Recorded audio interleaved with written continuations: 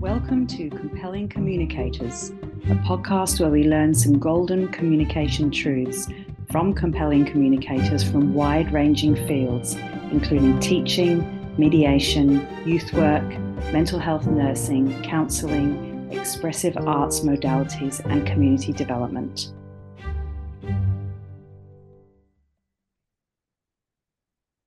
In this episode, we meet Ruth Thomas, a practitioner who brings such a rich range of experiences of work involving the art of communication that it makes my head spin in a good way, and why I am featuring Ruth as the second interview on this season of Compelling Communicators. Ruth's work experience has depth and breadth, including direct client work with young people, some of whom have refugee and asylum-seeking backgrounds, managing teams of practitioners who work with people experiencing marginalisation, and now as a student studying to be a creative arts therapist, which values a multimodal approach to communication with oneself and others. In this episode, Ruth reflects on her value of genuineness throughout our conversation as a guiding force in her approach to communication. What's important to her in communication is that we don't need to get it right because there is no right. Ruth encourages us to be fully present in the moment, including allowing ourselves to be spontaneous and guided by improvisation principles of taking the offering others give and adding to it. From this, we can build understanding together. So listen out for why taking the knowing out guides Ruth, how the inquirer and companion work together to make meaning in the creative arts therapeutic connection, and why feedback is important in the communication loop, and how it is vital to Ruth's practice as a communicator. Now over to Ruth to introduce herself. I am a mum of two kids, nearly two adult grown kids. I think that's important to say because some of the things that I'll talk about is around sort of life experience as well. So that puts everything into context. I have a bachelor degree in youth work, and I am currently studying my master's in creative. Sorry. I master's in creative arts therapy. So I'm currently studying my master's in creative arts therapy. Sometimes it's a bit of a tongue twister, that one. Things have emerged for me professionally, and that's really exciting. So hopefully I'll be able to intertwine lots of that experience and how that came to be through us having a chat.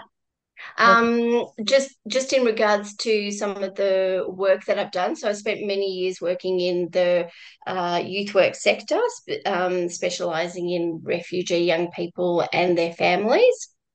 And then I got a sort of taste for, or really began to be really interested in adolescents using violence, and then more broadly into the family violence stream. So I started working in family violence for several years. And then from there, I sort of making those life choices in regards to where I want to be. And I really missed the working directly with clients rather than sort of leading teams. So I've now just recently moved into the community health sector, working with sort of more generalised communities. So that's been really lovely while I finish my master's. And of course, in between that, can't go by without doing some creativity. So, a bit of an artist on the side. I like to think I am anyway. That's wonderful. And as you've started to allude to the connection between the through line with your youth work training and then working with young people, adolescents, their families, with the context of what you've talked about, and into the family systems work, and then sort of not out through, but in addition to the arts processing. So the reason that I wanted to to have this conversation with you now is because I know that you have used many communication techniques in building trust with, I mean, this is a bit of a sort of foreshadowing what Yeah. we're talking about, but Yeah, with sure. young people and their families, building trust is such a complex thing to do, but also how your communication has morphed into this visual process as well. And I'm so keen to hear whether there are similarities, what the differences are, how one has supported the other, etc. So thank you for Mm. providing that background of where you've come from and where you're moving towards. It's very exciting. Would you like to continue to help us get to know you more by sharing a value that is really important to you in your life in general?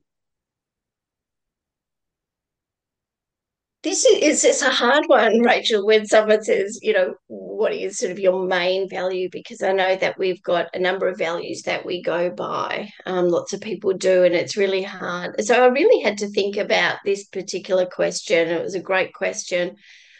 I would have to say, through work and life, that genuineness is a really important value. Mm, that's great. We will be no doubt pulling out why that is for you as we're discussing, but we'll leave it there for now. We'll leave it sort of hanging there for us to further come back to. Yeah. Um, what does communication as a concept mean to you? It's interesting while you're talking, I'm thinking about how, sort of early on in my career and as a younger person, thinking of communication as quite black and white. It's like verbal, non-verbal. And, and then I think about, and you just mentioned sort of my working with young people, and I think how creative I was when engaging with young people, but there was no kind of word to explain it really. So now studying, arts practice, in therapy, I'm really, I guess I've gone from black and white, so non-verbal and verbal, to multimodal communicating. Wow, That seems like a really big word. And I guess the best way to sort of talk about that is that, through the use of visual reading, writing, kinesthetic, and audio, and through different modalities, I'm communicating in such a broad way that sort of seems to be quite adaptable. And given, that we all come from all sort of walks of life and all experiences, some of those modalities are going to be sort of resonant to more people than others. So I really feel that even though I did that kind of stuff, with young people and was quite creative and, really worked sort of outside of the box of that black and white, I didn't have a word for it, but now I do. Years down the track, now I do. And I sort of talk about that as a multimodal way of communication. that's beautiful because I can relate to the idea or the experience of finding a word or phrase that explains, which of course is that intrapersonal communication. It's making meaning for ourselves of, oh, that is what I was doing. Um, and you were communicating in a multimodal way that included, as you've said, the text base, the reading and writing, but also the doing, the kinesthetic and the auditory, the seeing and the hearing. Yeah. And I wonder if you have a memory um, of your time back when you were working with young people that you think was a true multimodal communication moment? Oh, there's so many, but there's one in particular. And of course, without sort of giving any names or anything, but I was working, as a youth worker, I was very privileged to work alongside and collaborate with newly arrived young people. And there was one young man who actually an Afghanistan refugee who didn't have any family here, and really sort of establishing that connection was really important, and that trust. And I don't know, it just happened organically. I think maybe because I was sort of open to it. But I'd visit at the school where they were learning, and we got talking. We ended up just organically drawing at the same time. I think I had challenged him to do a portrait of me, and I was going to do a portrait of him, and that kind of failed miserably. And that got me to see how wonderful he was as a drawer. And he ended up drawing for our next session. I still, I can still see it. There was tanks in the background. It was all the sort of around the war and trauma. And we were able to communicate through the visual. So it was very much him sort of sharing the visual, and talking to it and speaking to it, and giving it meaning. And I think what I've learned as an art therapist in training is that it's really important for me to take any kind of knowing out. That's the most important thing. I don't want to hold any value on that. I want the inquirer, who is this young person, to speak to it in a way that as if I have no knowledge of it. And I'll talk to I'll talk to you a bit more about the process of art therapy perhaps down the track. But yeah, and he actually, and I think it was one of these strengths that was just he kind of ran with it, and he ended up exhibiting some of his work in an art gallery. And he was the one who drove that. I was just sort of supporting him while he did that. He drove that, and he made it happen. And it was amazing. It was such a big thing for him, and lots of recognition of his work, his mastery in drawing, but also mastery in sort of telling a story of his life. Right, and the openness he did that, he was able to bring to that. I'm also hearing the genuineness that he was demonstrating. Yeah, yeah, and going with it, being open to it. Yeah. I was curious as you starting to share around the drawing together, which is so beautiful because of course it foreshadows what you're doing now, and the love of the visual process for you. And where the role that language plays sometimes as a barrier to our communication if we're able to step away from that, because there is a actual language barrier, or because we choose to, because we think that other forms of communication may get closer to the bone, as it were, or closer to the truth of the issue or the connection. Was that something that was bringing to bear on that interaction? Well, I think of my own experience, trying to talk about difficult things. It's not an easy thing to do. It's not, you can't always, I mean, I premise a lot of conversations as, I'm sorry if I'm not going to articulate this right. And how many conversations I say that as a reoccurring thing before any kind of discussions. Like, we've got to get it right. We've got to get communication exactly right. And that's when I'm talking about the genuineness, the ums and the ahs and the slipping of the tongue, or whatever it is, that forms part of that organic, genuine interaction. It doesn't have to be so clinical and driven that way. It makes me think, and I know you haven't asked me another question, Rachel, but I'm going to tell you another example of, like, when I was at doing a presentation to a whole lot of lawyers in Canberra, and I worked so hard to get this presentation right, adding sort of bits of humour and stuff, and actually stuffed it up on the day, like, of all things. But you know what? It was genuine.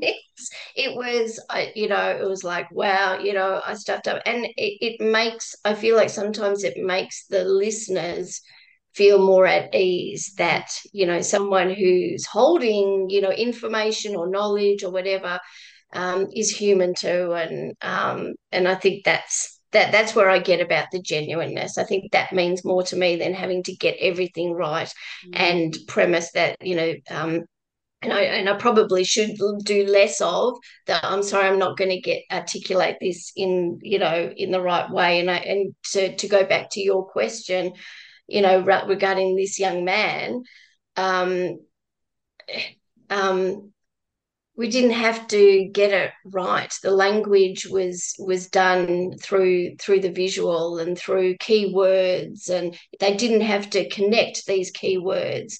And if I sat there and said, well, what does that mean? You've told me these words that don't even relate. I'm actually just witnessing and hearing what is evolving at that time. And most things evolve over time. And that's what he did. So I didn't have to try and get the words out, and he didn't have to try and get the words out. It just flowed with a natural kind of interaction between keywords and gestures and pausing and drawing and yeah. Oh, there's so much in this, and the time and space required to deeply connect in a way that is trusting and genuine, is so important in this conversation about communication, I think. And what we're starting to pull out beautifully is that it's an organic process. There is no right or wrong. It can land more easily than others. It can have more impact than others. But what I hear from what you say, Ruth, is your desire to honor that organicness. And so I have a question about the Canberra presentation, or your stating that, I think I heard you say, maybe I can stop saying I won't get this right. If that's what you did say from my memory, is there a reframing that now that you might choose to use, that you could say to somebody, or even just say to yourself, about the communication you're about to go into, that moves away from that I'm not going to get this right? I probably need to work on it a bit more. Question, right? Yeah, don't. It's a very good question, and I love reframing, and that's probably, yeah, probably something that I can take away and have a think about. But maybe even just getting rid of that altogether, and being able to jumble around in my words and just sit with that discomfort and letting other people sit with that discomfort too, and not trying to make sort of apologies for it. Because I think we often do when we you feel like you're not articulating yourself well. And you might see someone make a gesture that makes you feel that it's not landing, and then you feel like you have to apologize for that, and and it's like, well, hang on, no, let's just get back to just talk about what you want to say, and people can ask questions. So maybe really, I love the use of reframing, but maybe it's actually not even having to say that at the beginning. Because Premise that discussion. Yeah, because it comes from a true basis of belief from yourself that there is no right or wrong way, and it will unfold. And if goodwill is present and integrity and genuineness, then what will unfold will unfold. Exactly. Yeah. I think this is a beautiful moment to dive into the following two questions, which are around how you use communication in your work and what type of communication you use, because you started to flesh out further around the process of, or you alluded to the process of working in the expressive, in the creative arts therapy. What manner would you like to, in whatever way you choose to answer how you use communication at work, what type of communication you choose to use now, maybe referencing what you've done in the past as well? Wow. How do I use communication? Well, I think, similar to what we were talking about before, I'm sort of more modal in my communication, and that's come in, um, through the use of, I'm thinking, creative forms of, um, poetry, and I'm really interested in the use of puppetry in therapy. So I've got some puppets at home that I'm just starting to kind of delve into, and I think it's a shift for people around me to see, oh my goodness, what's going on with mum, or what's going on with, why has she got that puppet again, or why is she describing this in that way. And it's really kind of pushing the boundaries of what's the norm as such. So really, what has evolved is me using sort of that multimodality in terms of communicating, um, and but what I have done in the past is be quite, it's very sort of black and white. It's very rigid, and I think, yeah, sometimes it doesn't. Even though you can have, I've trained, I've gone to university, I've done communication skills at uni. I've done a number of other sort of little sort of things around communication, including improvisation. Like, I mean, you think improvisation doesn't, sort of come into communication, but it actually does. It's such a skill, that you're doing this collaboration and invested in what this other person is giving to you as an invitation to have a conversation. So, um, yeah, I feel like I have evolved over time. The way that I communicate is much broader, but also on a different note, particularly in the last, I guess through COVID, when I'm sort of managing teams online, it's really difficult for a lot of people who prefer that face to face, and having to kind of work on teams online, or having more conversations on the phone. And I'm really pleased to have evolved. I haven't, again, I have, it's been a learning curve for me, but for anyone who sort of feels comfortable and, in a workplace, to be able to sort of say, hey, I'm neurodivergent, I need this particular way of communicating. I've had to really adapt some of my, supervisions, and the way that I communicate and present, information to teams, because it's only until someone says, hey, this is not working for me. So feedback is really important. It's part of that communication loop for me, to be able to get that feedback, particularly in the workplace, on what's not working. So to give you an example how things have changed for me at work, I might, rather than, I'm a talker, as you know, I'm a talker. I'll just kind of go with the flow, try and engage people, and might, 5 minutes before, give out an agenda to the team and sort of go with the flow. That doesn't work for everyone. They might, so I valued the feedback. Hey, Ruth, can you send this out in this format, a couple of days before, so I can understand it and understand what's going to be discussed, so I'm prepared for it and I've got that visual. So that's just an example how, yeah, I sort of had to adapt things and learn as well, because neurotypical person, it's you're sort of making assumptions that sort of, this is the way things are done. And it's only until the workplace really understands that we have so much of a broader community at work, that we really need to be mindful of the way that people receive information and give information. So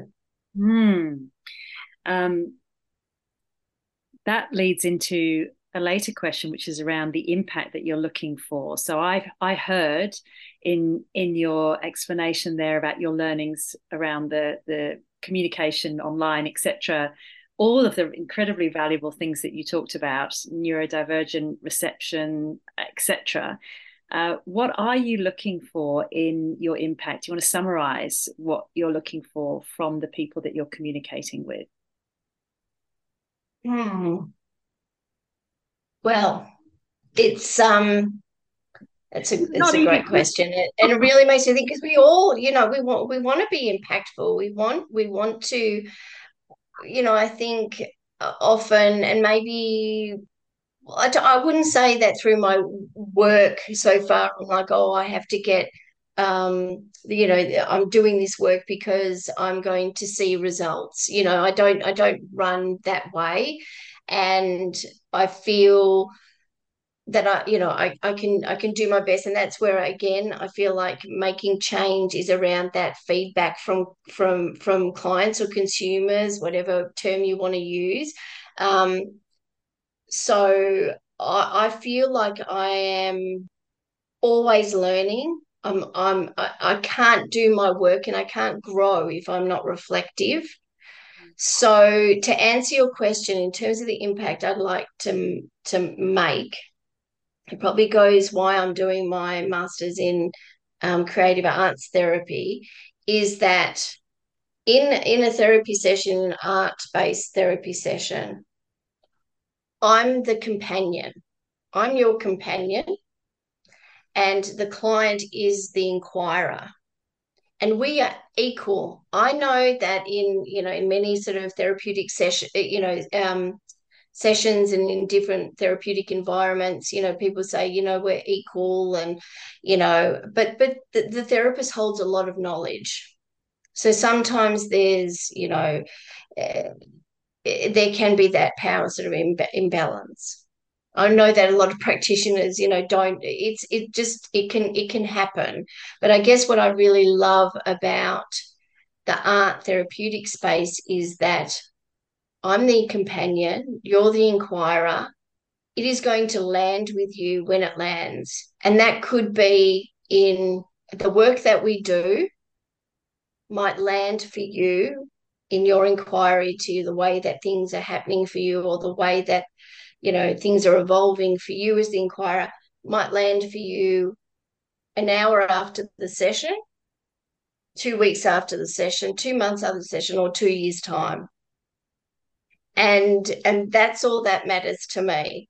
So I'm not necessarily going to witness that impact, but I would like to think that it happens.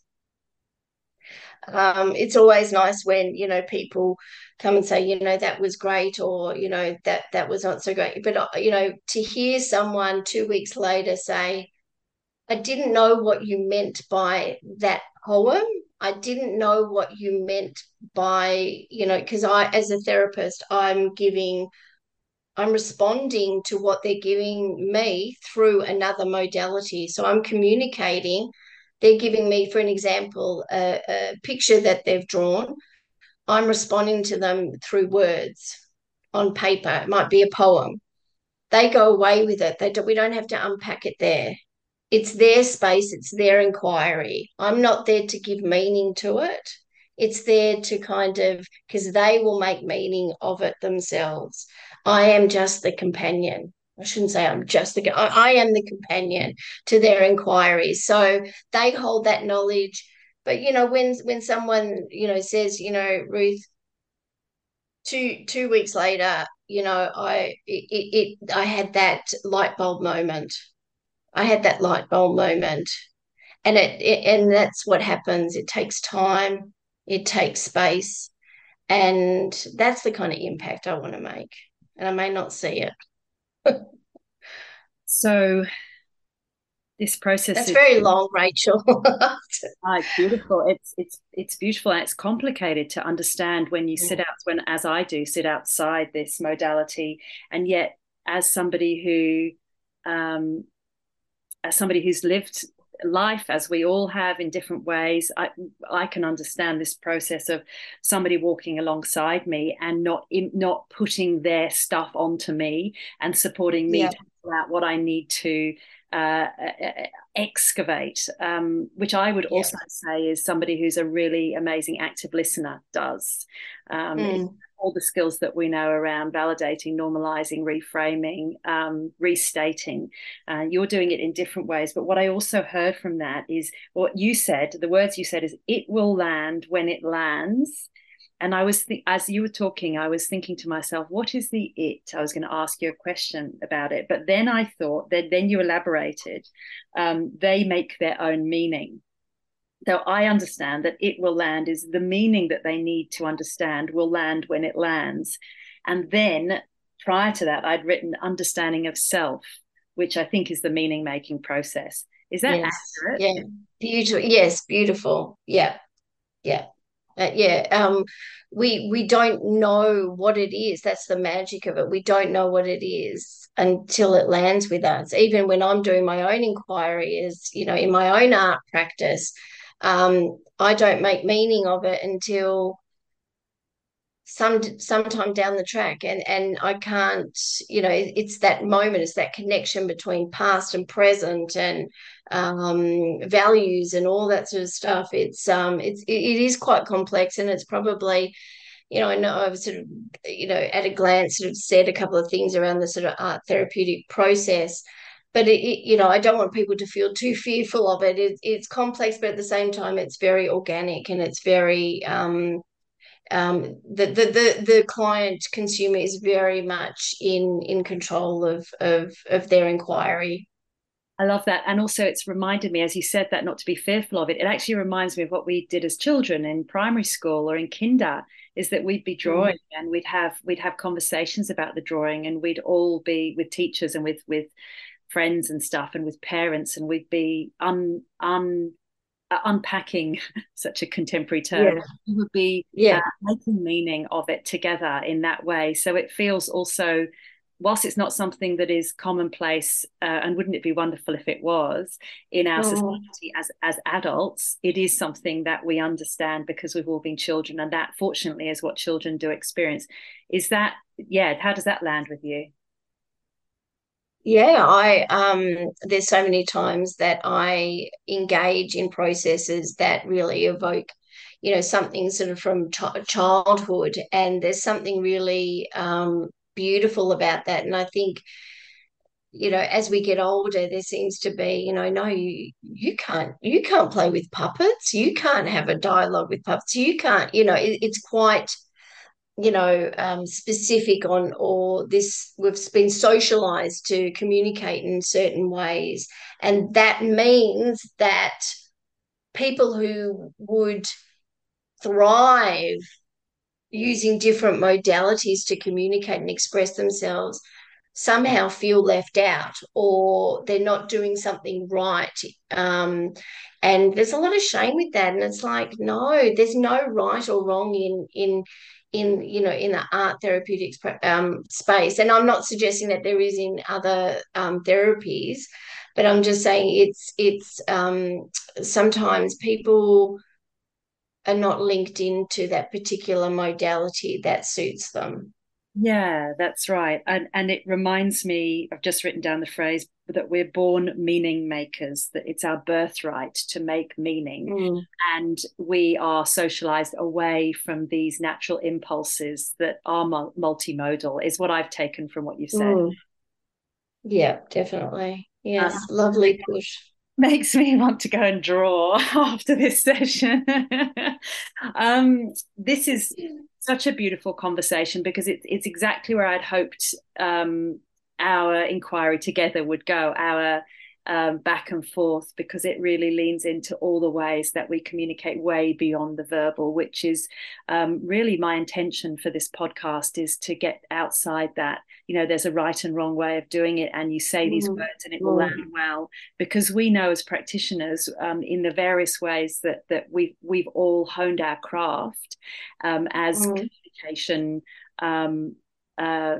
practitioners, that it is so diverse in accordance with our audience, with what the impact that we're wanting to reach, etc. So thank you for really blowing it open for us and seeing how many different ways that we can I suppose, remember our younger selves in this movie. Yeah, and permission also as practitioners, Rachel, to bring yourself Yes. into the space. Uh, Yes, how, and I guess that goes back to what I was talking about, the value of genuineness, that someone is going to know. You can have all the skills in the world. You can be, have your two master's degree in the top job, all the knowledge, but someone will pick up whether you're genuine or not. And that's not going to help that process. It's not going to be it's only going to be of service to whoever you're trying to support.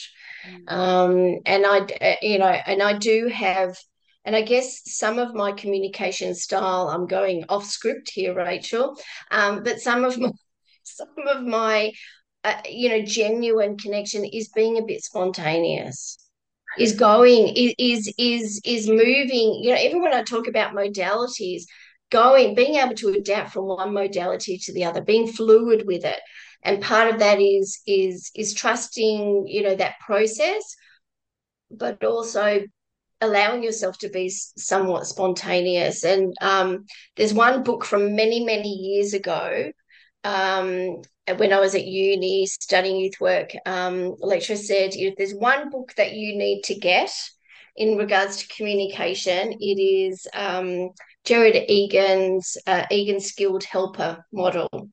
And there's a quote out of there I'd love to, just a few words, if that's okay. I feel like I'm taking over your podcast, Rachel. So just, put me back in my place. All right. It's So all this about is you, what Ruth. this is what I was talking about, things being quite stringent, that yes, there's skills, there's models, there's processes. That's great, and you can take those and put them into any setting. But this is something out of the beginning of the book, and I'm sure you'll give some details for this book later on. But the emphasis on skills learning that is apparent in the skilled helper and other process models can suggest a disjointed and mechanic. I can't even say it. I'll have to say it again, Rachel. Mechanistic. Is that how you say it? Mechanistic? Okay, I'm going to say it again. So, the emphasis on skills learning that is apparent in the skilled helper and other process models can suggest a disjointed and mechanistic approach. In his own writing, Egan is at pains to highlight the need for helpers to mediate their use of skills through spontaneous engagement with the client. Yeah, that's right. So you have a set of skills that you're taught, which goes to my next question. Yeah.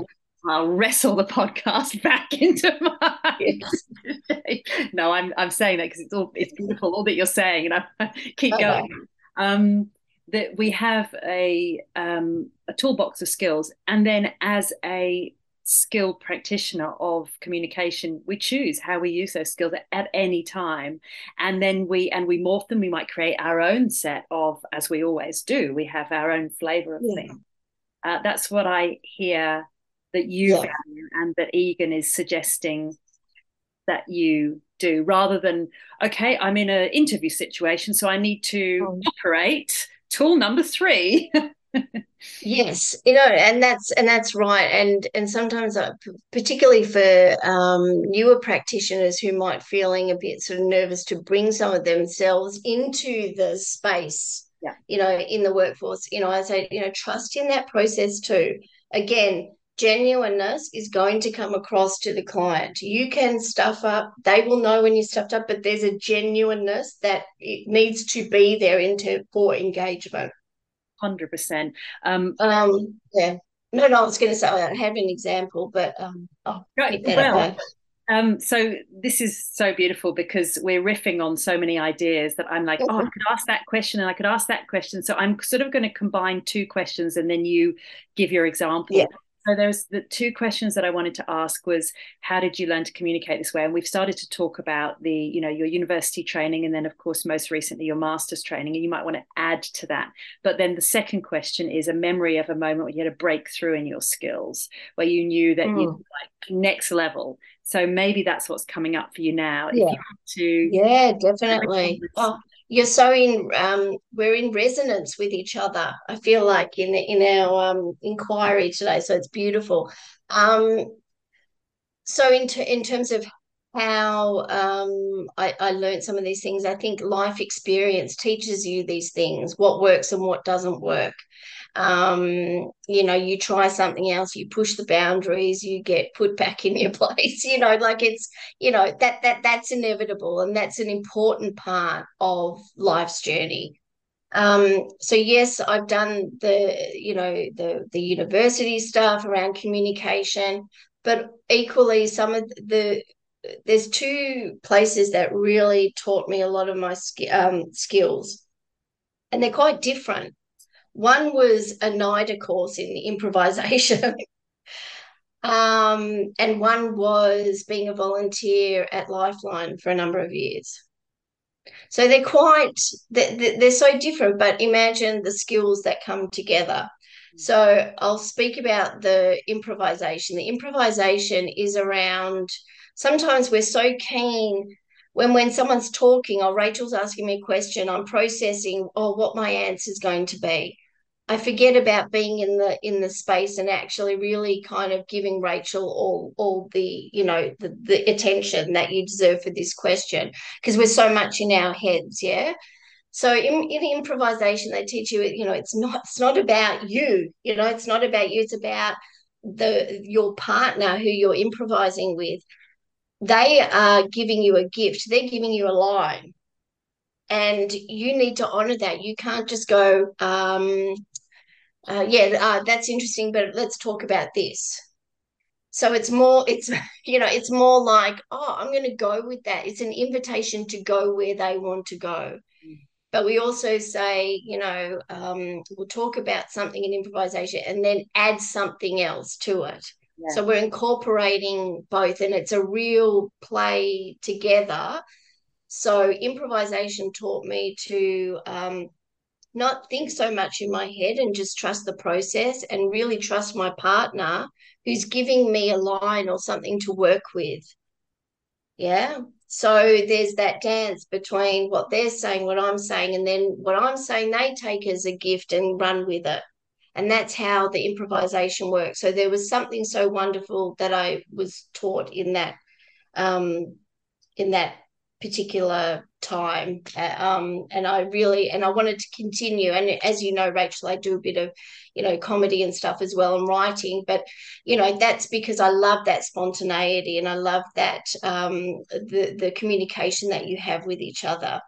The other thing at Lifeline was that I learned to be in the moment, and I had so many things that have, I was really exposed to a lot of complex trauma and a lot of, isolation that people were feeling. So it was, I felt like a real, it's a huge responsibility to sit there and listen to and hold people in space.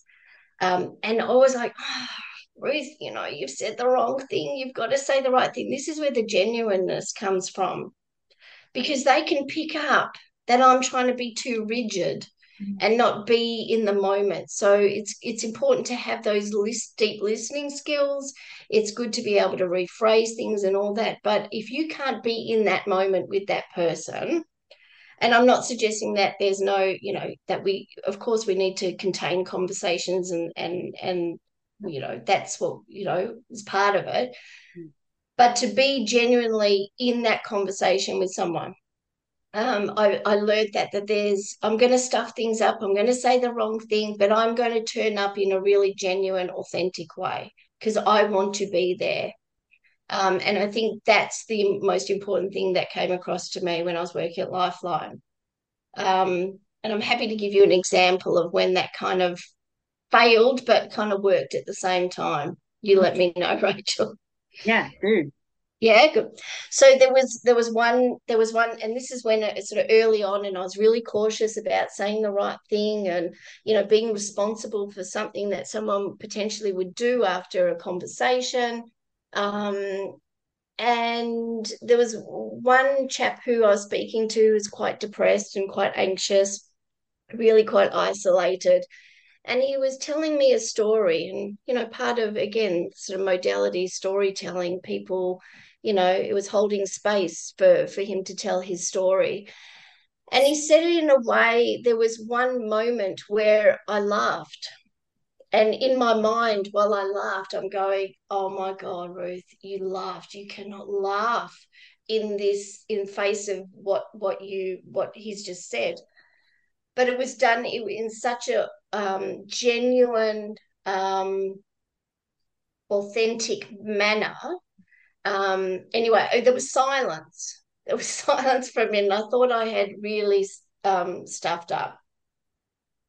And he said to me, why are you laughing? And I was like, I was ready to call my supervisor over and go, that's it, I'm packing up, I'm going home.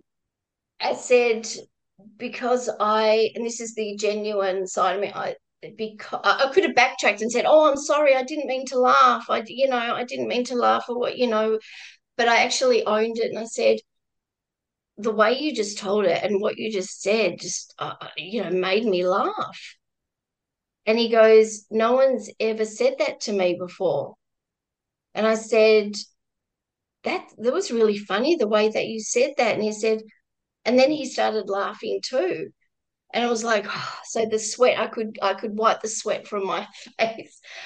And he said, no one's ever told me that I'm funny before.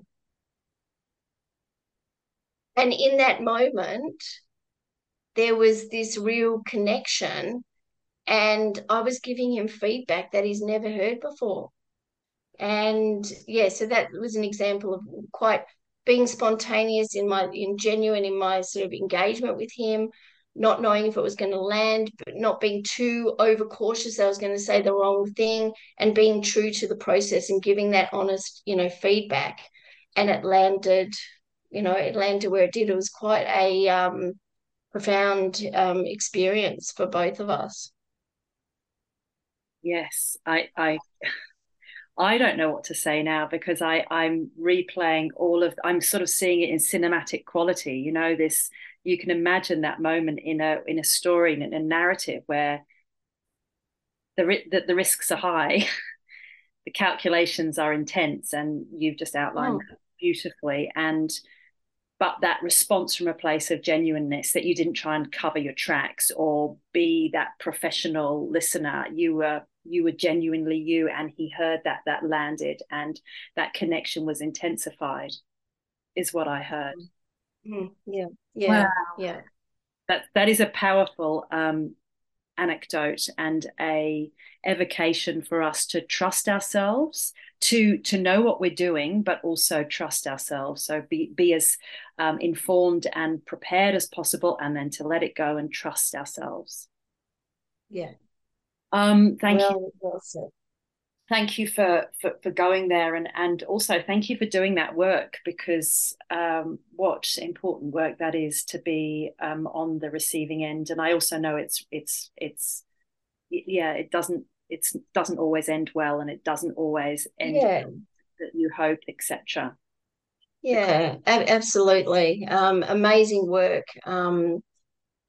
Yeah, that I was privileged to be part of, and I think it was really lovely. It is, and I think, Rachel, some of the work that I've done, with complex trauma, that this is the thing, and it sort of goes to the improvisation. When a family in who has dealt with so much trauma ends up retelling or reframing a story with humor, Yeah. it's okay to have moments of humor through processing trauma. It doesn't, and that was and I guess looking for invitations from people is really important, because if someone's going there, that's kind of allowing you to go there with them. Yes. That's right. And that links onto something that you said before, which was trusting my partner, trusting the other person to know I don't want to say what's okay for them, because not always do we know what's okay for us, or we might further exacerbate our pain and suffering when we're in deep crisis. But ultimately, that faith and trust that we hold in other people, that they are the holders of their own wisdom, and that goes back to you as a companion walking alongside them, is what I'm pulling out from all of the approaches that you've discussed, and so many more that we could continue. But I'm aware of time, and Yeah. I'm also I want to acknowledge that I'm also awed by your, and I laugh because we had we had a text exchange where awe came up, but that's the word that is Yeah. that is resonant for me now. I'm awed and in awe of the work that you've done, and so that's why I actually don't have a quick sort of response or question because I am kind of in awe of all that you've just said. So I want to acknowledge that. Thank you. That's yeah. It's wonderful to be able to reflect in a space with you, Rachel, on some of these really sort of pivotal moments that we may lose sight of, but have really sort of shaped our value system, how we work, how we don't work. And all I can say is that it just evolves. I'm still learning. yeah. Yeah. And another word that I wrote down was dance, because that's a metaphor that I use for communication. It's such a strong one for me, that it is this dance, and it's the process. And you didn't say the word dance, but that's what your sharing evoked in me. It's this interaction between, and it's moving and flowing, and that it's an improvised dance. It's not a choreographed dance. Choreographed Yes, dance. yes. It's an improvised dance, and it's one that is happening before our eyes in the moment.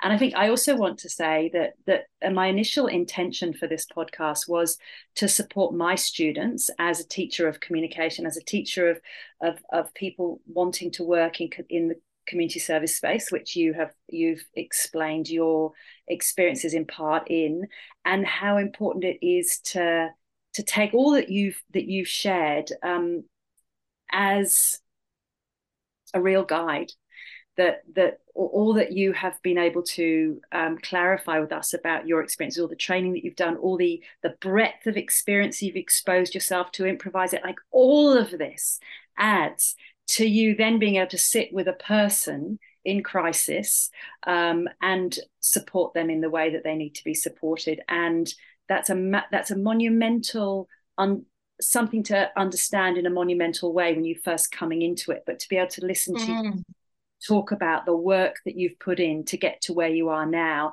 and that you continue to learn, and all the wisdom that you have shared with us is just beyond lovely. So thank you. Thanks, Rachel. It's been beautiful. As we come to the end of the time together, I've got a couple of sort of final questions, which really are seeking to, I suppose, encapsulate what we've talked about together.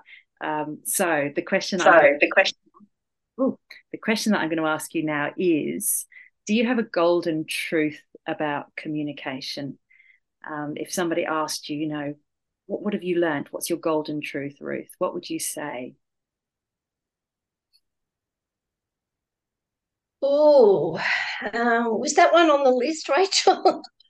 It was. It's my golden truth.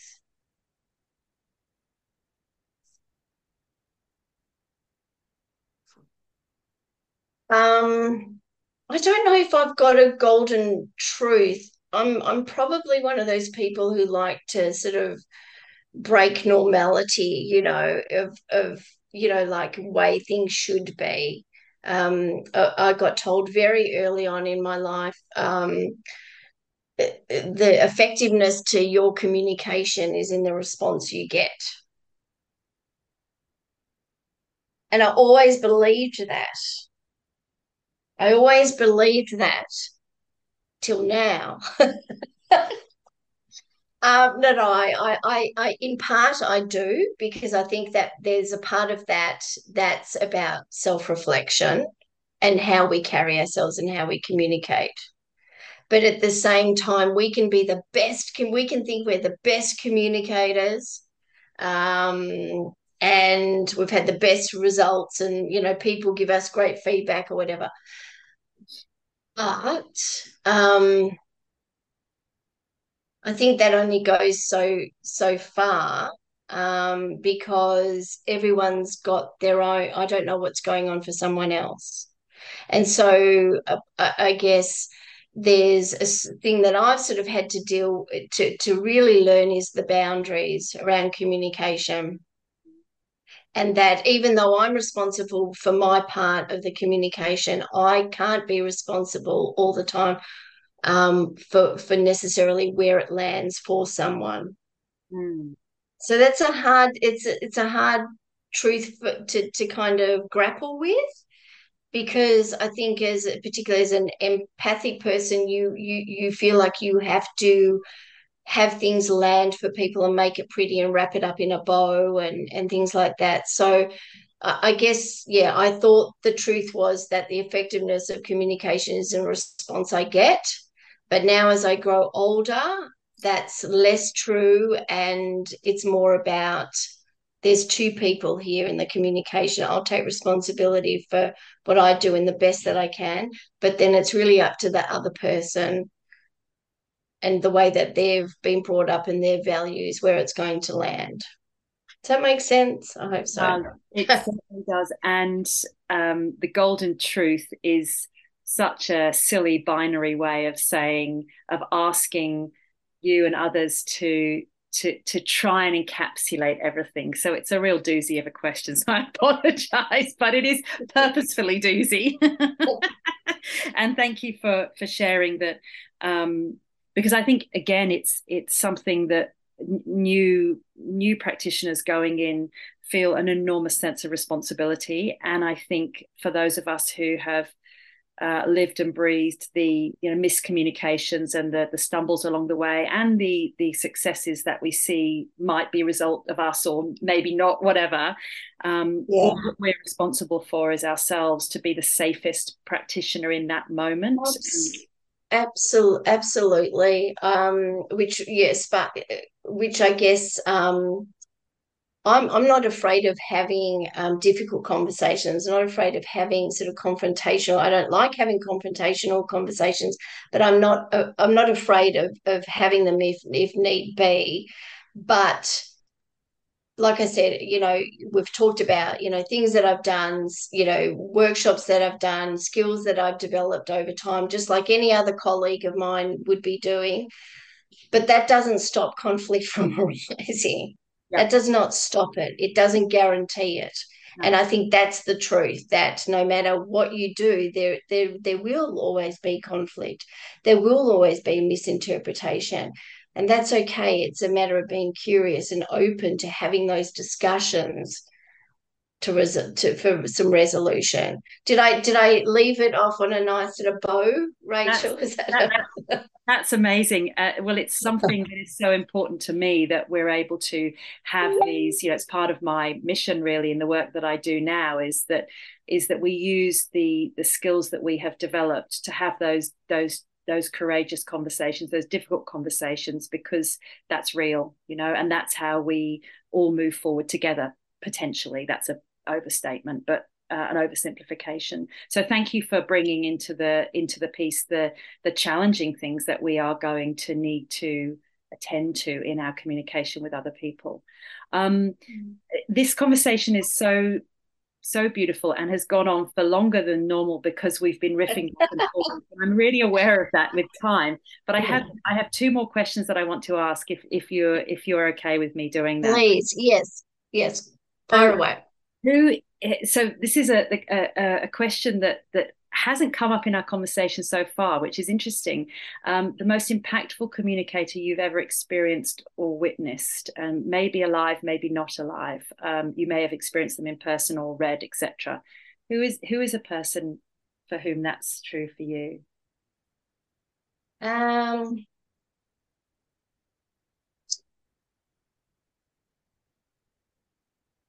probably going back, and that's probably why I sort of ventured into youth work, having had a bit of a,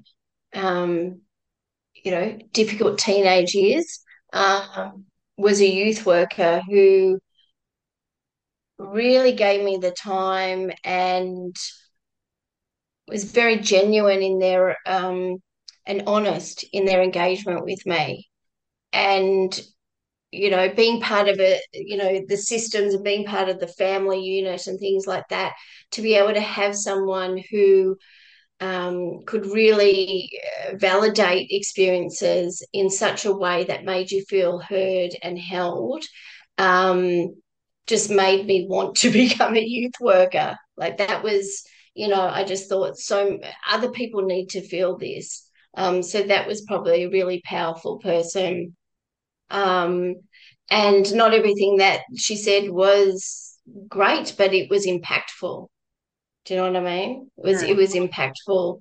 And then the other person is probably sort of more recent, sort of through my studies, lecturer who just sort of blew me away in terms of their way of connecting with students and engaging with people and remembering things about people, that personal, remembering names like that and what that person said. And it made the class just want to listen to them, and I just thought that is just, I want to have a memory like that.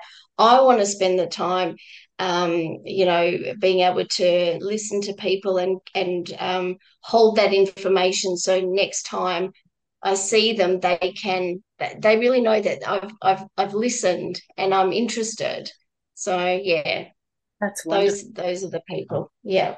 And you're not the first person that I've heard say that a youth worker in their life encouraged their own ideas of becoming a youth worker. So that's so important to remember, isn't it? That the work that we do in the world is often modeling how other people may choose to live their lives.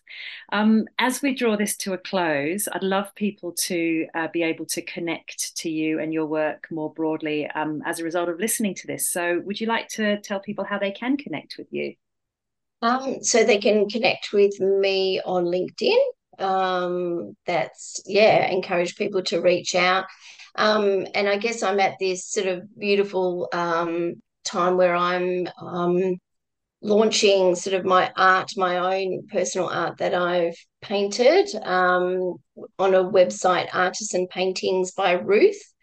And so people are welcome to reach out to me. Yeah, that would be lovely to connect with people. So, it's specifically for my art work because soon I will be student registered with Anzacata. So I'm hoping that eventually that will kind of incorporate the art therapy process as well. Yeah, and if people stay connected to your website, there'll be updates around that. So that's how, because people may choose, hear all the amazing ideas that you have shared and think, I'd like to have a session with Ruth, and that might be something that you can offer in the near future. Yes. I highly recommend sessions with Ruth. Bring out the puppets. I'll do any modality. Yes, Love it. that would be lovely. And thank you, Rachel, for putting together this podcast, because your work is just extraordinary, and the gift that you have to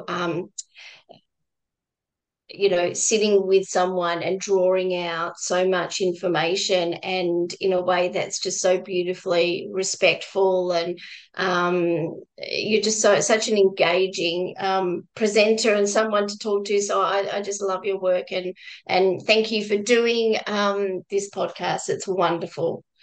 That's a thank you so much, Ruth. I appreciate that. It's interesting how communication evolves in the moment, which is what we've been talking about, and this conversation has been an absolute joy to have from my perspective. Thank you. And in relation to that, as we are drawing it to a close, I put in a sort of meta question at the end, which is, how do you draw communication to a close when you say goodbye to somebody? What is your comfort? Where do you go to when you want to draw a conversation to a close? So I use my hands and my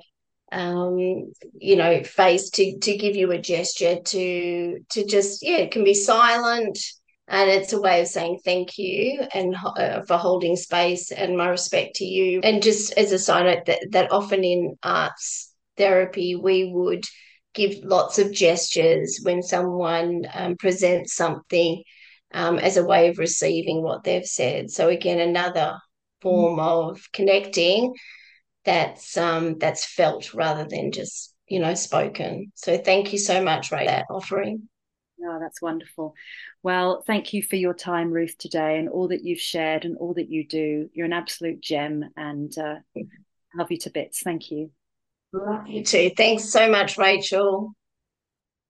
In this episode, Ruth has shared her golden truth of communication, which is a challenge to a previously held belief that the effectiveness of communication is the response you get from the receiver. Now, her own maxim is, there's two people here in the communication, and I will take responsibility for what I do and do it as best I can, but I can't be responsible for how what I share lands with others. My appreciation goes to Ruth Thomas for her time, humour, insight, and generosity. You can find Ruth on LinkedIn and via her website, which is artisanpaintings.com.au, and Instagram, which is at artisanpaintings by Ruth. If you're listening to this podcast at the time of release and are based in Melbourne, you can also visit Ruth's latest exhibition at Bridges Restaurant, Hurstbridge. Thank you for listening, and go well. Thank you for listening to this episode of Compelling Communicators. Thanks to Nina Humphreys for composing the music you're listening to now. See you next time.